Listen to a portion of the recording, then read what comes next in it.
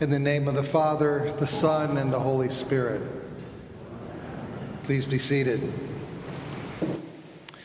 This is the feast of the Epiphany that we've transferred from the middle of the week to this week so that we can all be together to celebrate the fact that the three wise men have taken their rightful place at the nativity scene. Coming from the east, each to bring to the Christ child a gift of frankincense, a gift of myrrh, a gift of gold. What about those gifts? Now, I'm convinced that the world is divided up into two kinds of gift givers. There are the gift givers who have gift radar. They seem to know what another person will really appreciate. It's like they had hacked into the person's Amazon wish list and just know. And when you get a gift from a person who just got that radar, you're going like, how did you know this is awesome and sweet and wonderful?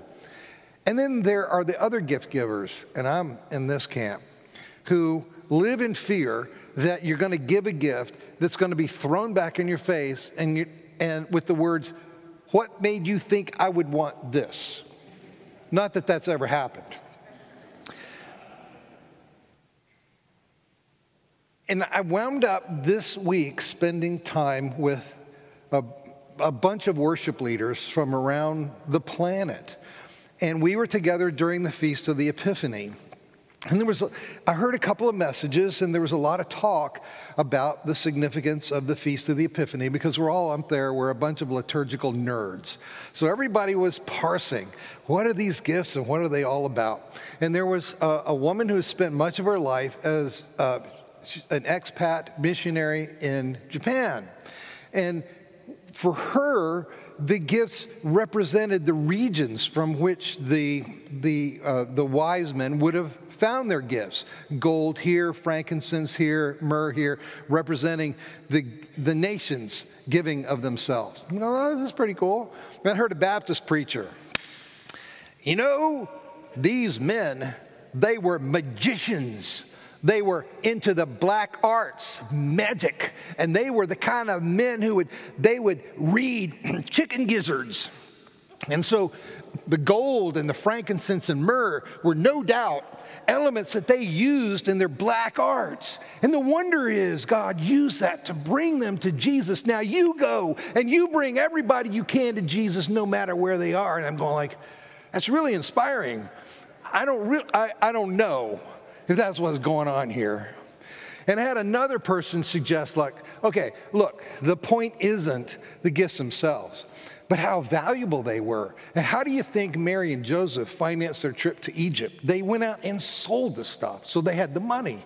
I'm like, wow, the creative energy here is amazing.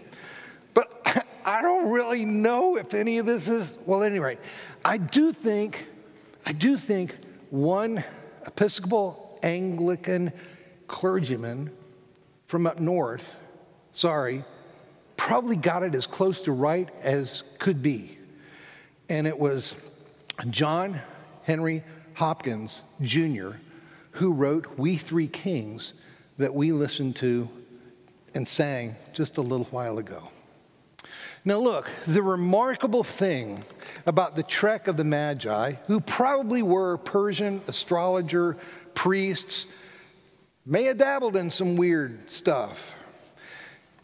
The remarkable thing is that according to Matthew 2, they're led to Jesus not by scripture, but by some celestial sign, whether it was a visible alignment of objects in the heavens, and which scientists still today are trying to figure out what that might have been, or whether it was the reading of an astrological chart or something altogether unique and unknown to us. The point is, as my missionary to Japan friend intimated, is that the Magi do represent the nations being drawn by their own devices to Israel's and therefore the world's the King of Kings and Lord of Lords, which is why I think at the end of Matthew's gospel, this being told to us at the beginning of the gospel, Jesus says, all authority in heaven and earth has been given to me. Now go to the nations and make disciples of them. And all the while, whether these three magi know it or not, they're fulfilling rich prophecies of Israel. And it's not impossible that if they're from Persia, that they had known Jews of the diaspora who had acquainted them with the scriptures. We don't know. What we do know is that Isaiah, as we read today, had foreseen a day on the far side of Judah's exile when the epiphany or the appearance of God's glory would lead kings and peoples of the earth to bring their treasures, gold and frankincense, to Jerusalem. We know that Psalm 72 imagines a greater son of David, as we sang this morning, who would receive the tribute of rulers and kings. And as far back as Numbers chapter 4, verse 17, Moses had recorded a prophet's vision of a star coming out of Jacob and a scepter rising out of Israel, a star rising to vanquish evil. Which brings us to the gifts themselves. John Henry Hopkins II. John Henry Hopkins Sr., the father of John Henry Hopkins Jr., I don't need to repeat that, right? Okay.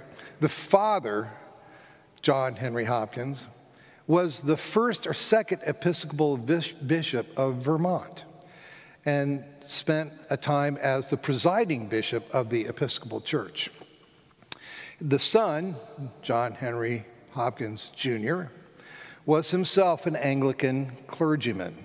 He was rector of a couple of Episcopal churches, and it so happened that he gave the eulogy at the funeral of former President Ulysses S. Grant. He wrote this hymn, We Three Kings of Orient Are, as part of a Christmas pageant for his nieces and nephews back in 1857. So, no pressure, Cannonbales. It's on you, baby. Next Christmas, the next We Three Kings. So he wrote it for his nieces and nephews for a Christmas pageant. And as he reflected on these gifts, he found himself thinking in terms of gold as an acknowledgement of royalty,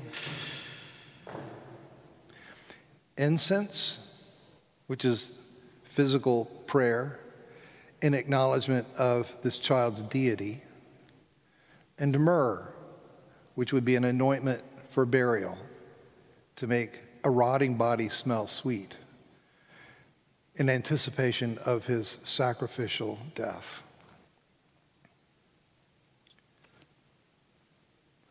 I'm not sure you can get much better than that. And so I have two gifts for you today. One is a briefer message than usual. And two is my prayer for you and me that we never outrun our wonder and our joy and our thanks that God opened the door to the nations and calls us all to come in and to invite others in. And second, that for you and me, I pray the last verse of the hymn that we sang. Glorious now, behold him arise. May this be the heartbeat of every single one of us. Glorious now, behold him arise. King and God and sacrifice. Heaven sings Alleluia. May we join heaven's song always. Alleluia, earth replies. May you know him as the most precious thing in your life. May you worship him from the moment you get up in the morning to when you go to bed at night, and even in your spirit, worshiping him as you sleep. And may you rest in the wonder of the forgiveness that he came to win for you and me.